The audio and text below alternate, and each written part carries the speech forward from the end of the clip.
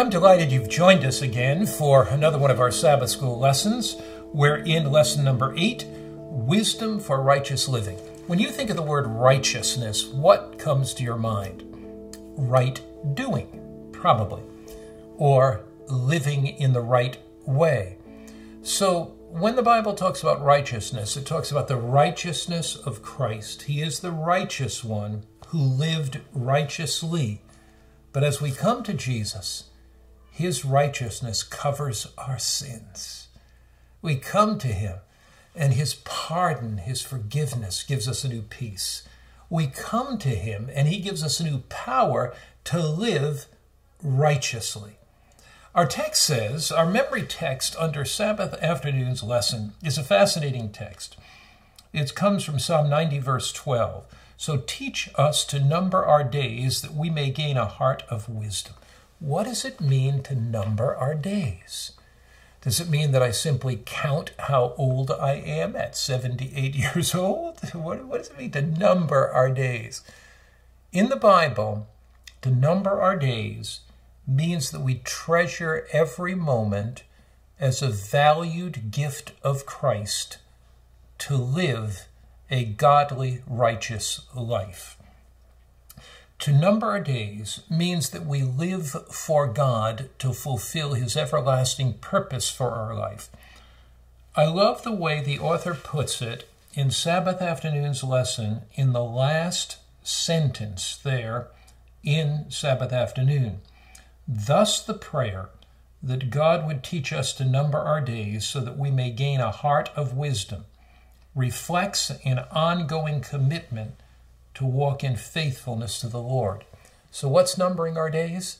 It's being faithful to God every single day that we live and thanking God for the gift of life. How do we do that? Well, David says, your word have I hidden in my heart that I might not sin against you. That's the title of Sunday's lesson. Your word have I hid in my heart. The word of God is life-giving. The word of God is life-transformational. Hebrews chapter 4, verse 12 says that the word of God is living and powerful and sharper than any two-edged sword. In Sunday, we have a twofold question. In Sunday's lesson, the first part is how should we keep God's commandments? And second, what are the blessings from doing that? The author gives us Psalm 119. When you look at Psalm 119, in the first 16 verses, it talks about blessed are the undefiled. It uses the term undefiled. It talks about the fact that God has called us to serve him with a whole heart. It talks about hiding the word of God in our heart. It talks about meditating upon his precepts. How do we put all that together? We serve God with a whole heart when we come with the prime desire to live in harmony with his will and to be faithful to him. So serving God with the whole heart means that we don't have a selfish desire. I'm not serving God in order to be saved. I'm serving God because I am saved. Apple trees do not produce apples to become apple trees. They produce apples because they are apple trees, right? I do not do good works to become a Christian. I do good works because I am a Christian. You see, to serve God with an undefiled heart, to serve God with my whole heart, means I come to him in praise. I come to him in adoration. I come to him thanking him for his goodness, thanking him for his grace, thanking him for his mercy.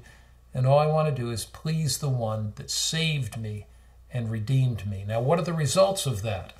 Psalm 119, verse 165, I think is one of the most powerful verses in all the Bible on the results of obedience. It says, great peace have those who love your law, and nothing causes them to stumble. Great peace have those who love your law. When we love Jesus, we are led to be obedient.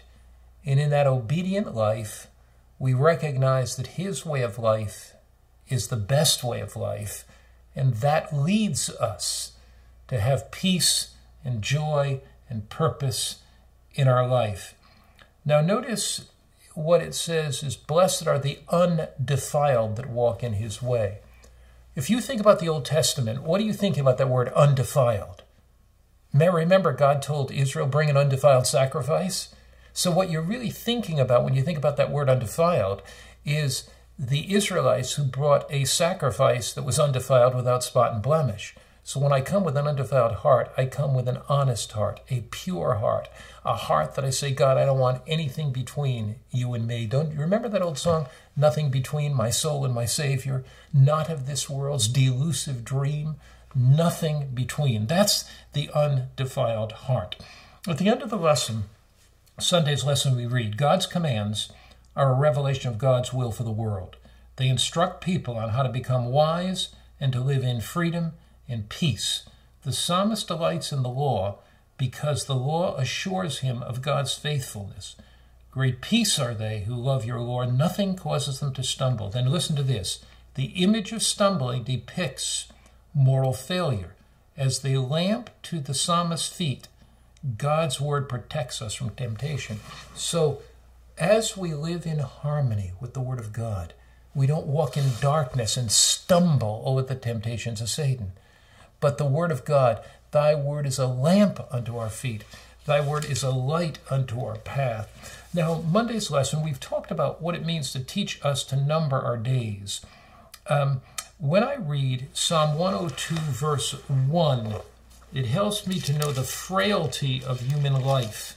Let's look at a couple passages on the frailty of human life. Psalm 102, verse 1. It says here in Scripture, hear my prayer, O Lord, let my cry come to you. Do not hide your face from me in the day of trouble. Incline your ear to me in the day that I will answer. I call and answer me speedily. Verse 3, for my days are consumed like smoke. My bones are burned like the hearth. Verse 11 of Psalm 102, my days are like a shadow that lengthens, and I wither away like grass. What's he talking about? My days are consumed like smoke. When you have a fire, the smoke goes up and it's gone, right? My days are like a shadow that lengthens. What does that mean? In other words, when night comes, your shadow lengthens. But soon, your shadow is gone when it is dark completely. You look, for example, at Psalm 103, verse 14 to 16. Scripture says, for he knows our frame and remembers we are what? Dust.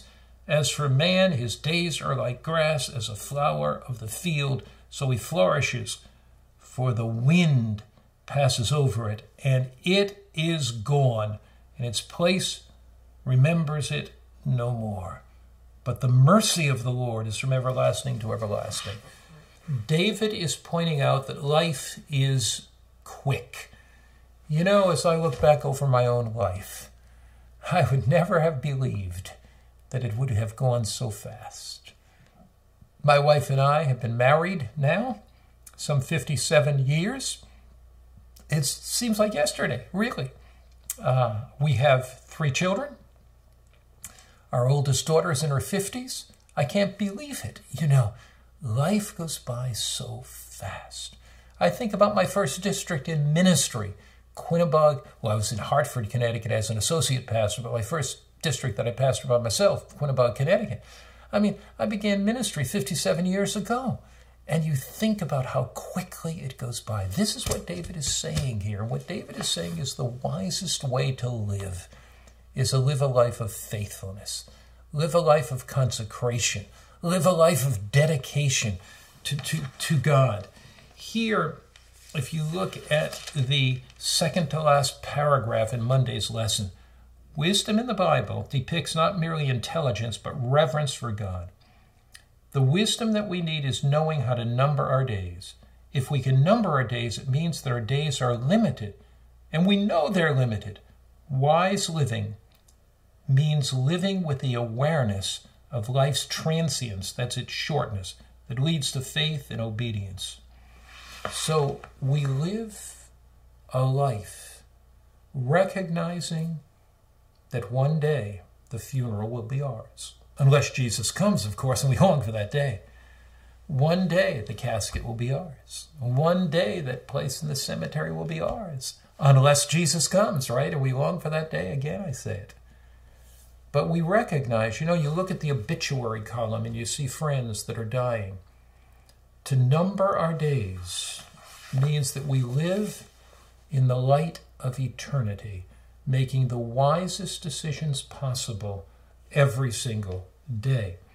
Now, God allows tests to come upon us, and trials test trust. Here are the 3 T's. You got it? Trials test trust. Go ahead and say it with me. Trials do what? Test trust. You find that in Psalm 95, verse 7 to 11. Psalm 95, verse 7 to 11. Your trials that you face every day are going to test your trust in God. Psalm 95, verse 7 to 11. Here we go. For he is our God, and we are the people of his pasture and the sheep of his hand. Today, if you'll hear his voice, do not harden your hearts, as in the day of rebellion, as in the day of trial in the wilderness. When your fathers tested me, they proved me, though they saw my work. What does it mean we test God? When we trust God, we open our hearts to receive God's blessings. We test God by rebelling against him and forfeiting his blessings. So this idea of testing God comes from the fact of testing how merciful he will be to us in sin, testing how good he will be to us when we rebel against him. And so David says, look, Israel rebelled against God. And when Israel rebelled against God, they tested God. Would God still protect them? Would God still keep them in favor with their enemies? Would God still give them health and strength? So they were testing God in that sense of how far they could push God. When you and I face trials in our life, it is a test of our faith. When we rebel against God, it is a test of how much God's mercy will still reach out to us when we rebel against him. Fallen human existence, first paragraph, Monday's lesson. Fallen human existence is but a vapor in the light of eternity. 1,000 years in God's sight are like a watch in the night, which lasted 3 or 4 hours. That's a watch. Compared to divine time, human life flies away. The strongest among humans are weak when it comes to looking even at the plants, trees. You look at a tree, I was walking here in Florida, my wife and I were here for a while, and we were walking on a Sabbath afternoon on a boardwalk, and we looked at cypress trees that were supposedly 500 years old, and they probably are. I mean, they're 12 feet around, 10 feet around, some of them. And I began to think, that tree was here 500 years ago. I mean, amazing. America's founded, 1792 or something?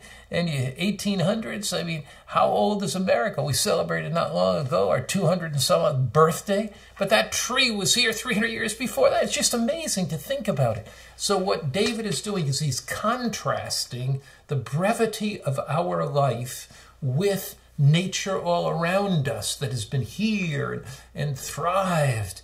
Sometimes I when I'm hiking in the mountains, I look at the mountains and I think to myself, mountains, if you could speak, what could you tell me? You were here 100 years ago, 300 years ago, 500 years ago. What could you tell me, mountains? So living life in obedience to God, even in the trials of life that test our faith, we recognize that we're numbering our days. We're numbering our days. We're living wisely before God. Here it says, wisdom in the Bible depicts not merely intelligence, but reverence for God. The wisdom that we need is knowing how to number our days. If we can number our days, it means that our days are limited, that we know that they're limited. Wise living. Remember, I read that to you, didn't I? Wise living means what?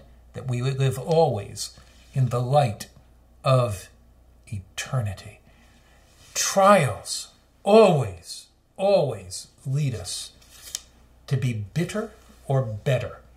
Trials always lead us to reveal in our life God's glory or anger, resentment. Trials always lead us either to deeper trust and deeper faith or to walk disobediently. Look, February 20th, Tuesday's lesson, last few lines. Disobedience not only hardens the heart and the conscience of the guilty one, but it tends to corrupt the faith of others. That which, and this is Ellen White from Testimonies to the Church, Volume 4, page 146, that which looked very wrong to them at first gradually loses its appearance by being constantly before them, till finally they question whether it's really sin and unconsciously fall in the same way.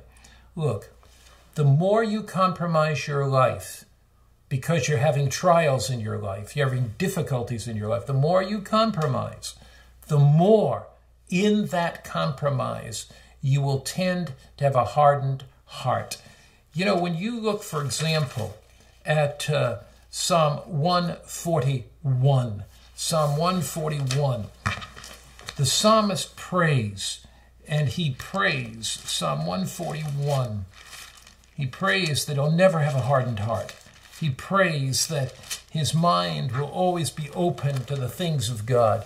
He prays that he'll live wisely and number his days for all eternity. He says, Lord, I cry out to you, Psalm 141, verse 1. Make haste to me, give ear to my voice when I cry out to you. Let my prayer be set before you as incense, the lifting up my hands as the evening sacrifice. Now look at this one. Set a guard, O Lord, over my mouth. Keep watch over the door of my lips. Do not incline my heart to any evil thing, to practice wicked works with men who work iniquity.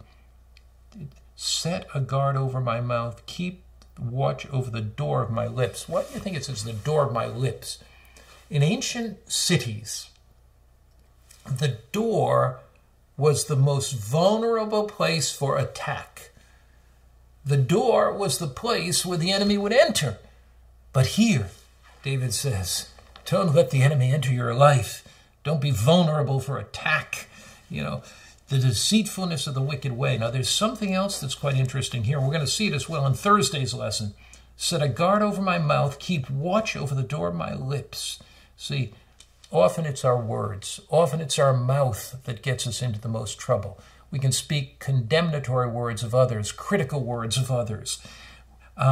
Do not incline my heart to the evil thing. So when I speak something, my words impact me. My words impact my heart. And do not incline my heart to any evil thing. To practice wicked works with men who work iniquity. Now notice, if I speak critical words of others, my heart begins to drift from God. My associates become those who also are condemnatory, those who are also critical, those also who speak condemnatory words, and I walk further from God. So here, what David is saying is, look, be faithful to God, number your days, guard the words that you speak. Take an inventory of your words. Have you done that recently? I want you to think back over this last week. Have you been critical? Have you condemned others? Have you complained in the trials of your life? As we just saw in Wednesday's lesson, have your trials brought you closer to God, or have they made you more bitter? Here, in this lesson, we read that Satan is very progressive and he's very cunning. When I first became a Christian and a Seventh-day Adventist, I had a wonderful Bible teacher. Layman was an elder of the church, and he would teach us to memorize Bible texts. And one of the texts he taught us to memorize, we memorized as young people, Psalm 96, Psalm 46, Psalm 1. And I want you to think about Psalm 1 because it's the next psalm that our author mentions in Wednesday's lesson. It goes like this. I memorized this when I was 17 years old, which would have been over 60 years ago. Blessed is the man that walketh not in the counsel of the ungodly, nor standeth in the way of sinners, nor sitteth in the seat of the scornful. But his delight is in the law of the Lord, and in his law he walks day and night. Now there are three things there that are very fascinating. Blessed is the man that does what? That does what? Go back. There are three things. I don't want you to miss it. So I want you to go back to Psalm 1, because this shows you the progression of compromise, and it shows you what compromise actually does. Blessed is the man who walks not in the counsel of the ungodly. So first you walk, then who stands in the path of sinners. You don't walk by them, you stand with them. Then what? Nor sits in the seat of the scornful. So you walk, you stand, you sit. That shows us the progression of compromise. Here it says, the second paragraph under the second section, Psalm 1, it says, likewise in Psalm 1 verse 1, the temptation comes to prevent God's child from walking in the Lord's way by causing him to walk with the wicked, stand in the path of sinners, and finally to sit with the scornful. Sinners, wicked, and scornful, we're not to be like them, or let us be led away from the Lord. See, here is compromise. Whatever you do in your life, determine that you're going to number your days. Determine in numbering those days you're going to be faithful to God. And determine by the grace of God that you will not allow the little compromises to come into your life that defile the soul and harden the heart and keep you from a meaningful relationship with Jesus. Because there are blessings, Thursday's lesson, in righteous living. In Psalm chapter 1, just look at the blessings, verse 3. But let's look at verse 2 and 3. But his delight is in the law of the Lord, and in his law he meditates day and night. He shall be like a tree planted in the rivers of waters, that brings forth its fruit in season, whose leaf also shall not wither. Whatever he does shall prosper. What a picture. A picture of a tree. The leaves are lush and green. The fruit is magnificent. The roots go deep and are watered. It's a vision of prosperity. Blessed is that man who meditates, who delights in the law of God. He shall be like a tree planted by the rivers of the water. Whatever you're doing is going to prosper.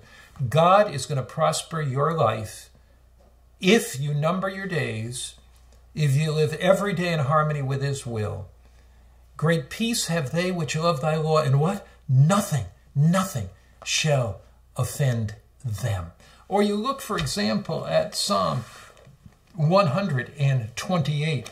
Look at the blessing that comes from those who have faith in, those who trust in God. Blessed is everyone who fears the Lord. What is blessing? It's the Hebrew word asher. Happy is the one who walks in his ways. When you eat the labor of your hands, you shall be happy. Wow. And it shall be well with you. Did you notice the three things? Blessed, that's an internal happiness or peace. Then there's happiness, that's joy, smile on your face, a sparkle in your eyes, and it shall be well with you. Your wife shall be like a fruitful vine in the very heart of your house, your children like olive plants. In other words, you can have good family relationships. Behold, thus shall the man be blessed who fears the Lord. The Lord will bless you out of Zion, that you may see the good of Jerusalem all the days of your life. Yes, may you see your children's children. The Bible does not tell us that there'll be no trials, there'll be no difficulties or challenges. But here's what the Bible tells us. If we are faithful to God, there'll be blessings abundant that come in our life that we don't yet realize. Number your days. Every day, make an eternal decision that you are going to live in harmony with God's kingdom and live for his kingdom. Let's pray. Father in heaven, thank you that we can number our days. Thank you that there's a blessing that comes from Jesus, a blessing that comes as we follow your way, as we live in harmony with your purposes. As the psalmist writes in this last psalm that we just read, there's a happiness, there's a joy, there is a wellness in following you. And we thank you for that. Lord, help us to be very faithful in following you always. In Christ's name, amen. This media was brought to you by Audioverse, a website dedicated to spreading God's Word through free sermon audio and much more. If you would like to know more about Audioverse, or if you would like to listen to more sermons, please visit www.audioverse.org.